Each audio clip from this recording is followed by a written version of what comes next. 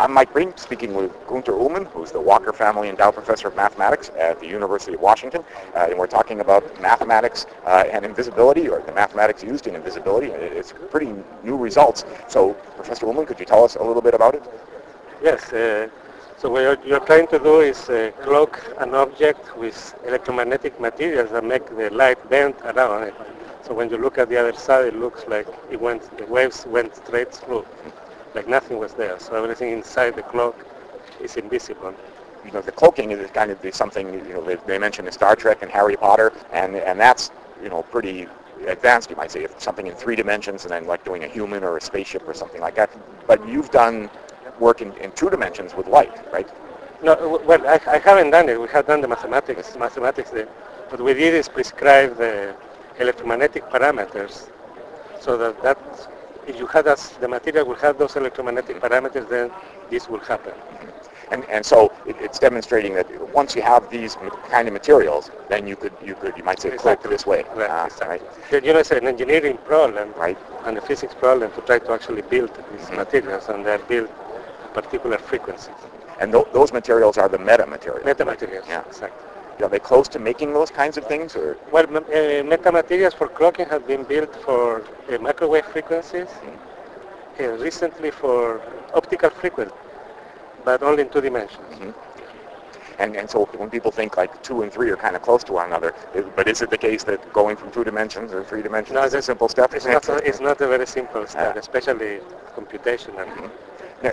And one of the original things maybe was the microwave. That involved, was that a 3-dimensional disk? No, that was a cylinder. Cylinder, okay. So it's essentially 2 dimensions times 1 dimension. And what is important about prescribing these electromagnetic parameters is the geometry. The mathematics involve the geometry of Maxwell equations. If you have Maxwell equations which describe propagation of light or all electromagnetic waves, if you change variables, then the equations are transformed in a way that we know. So you can look at them, you can build it so that it looks like it was vacuum. You make a transformation so it looks like it is vacuum.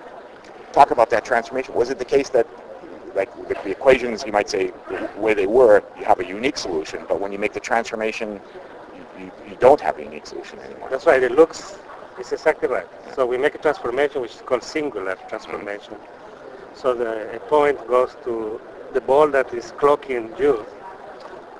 We do a transformation like that and transform the electromagnetic parameters of vacuum to another electromagnetic parameters via this transformation.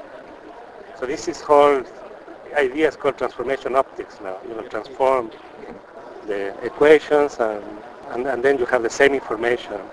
You get the same information that you had previously. And so Maxwell equations, which are fundamental to start with, are very important for you. So they involve partial differential equations. Yeah. And what other area of mathematics, or what areas, of mathematics are used? Well, it's inverse problems is the area, which is in some sense the opposite of this. We're looking to try to find an object inside a medium by making measurements on the outside. So we found these electromagnetic parameters actually by looking at this problem. And we constructed electromagnetic parameters that you could not find inside the medium.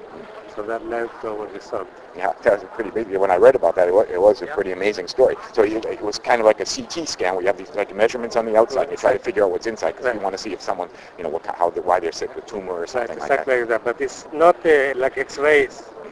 It's electrical measurements, electromagnetic measurements that you're making. And so you and your team, you were thinking of, what kind of things could this measurement miss? And by thinking that way, you wound up thinking about how to make things invisible. Exactly. That's pretty amazing. Was that an important day, or was that a day that you always remember when you all stumbled on that? Actually, at that time, we thought that it was something very pathological, because these electromagnetic parameters are very special. But when we learn about the metamaterials, that you actually can build materials with those properties, it became actually very important, exciting. There's also been progress about the wormhole. Yeah. So in an electromagnetic wormhole, what you do is take a tube and put metamaterial on it with electromagnetic properties. So you're tricking the electromagnetic waves as thinking that they're going through a handle, like a handle of a cup of coffee. But but they're not doing that. But it looks like they're doing that. And the tube is invisible. You only see the beginning, the input, and you only see the output. So for instance, you could, in principle, build 3D television, three-dimensional television, because you have electromagnetic wormhole. You put the input, and you only see the output in different voxels. And so you have a 360-degree vision of everything. And have other potential applications too, that we mentioned in our papers. Is that one approach you think might work? Is that just the wormhole the way to go, you might say, for?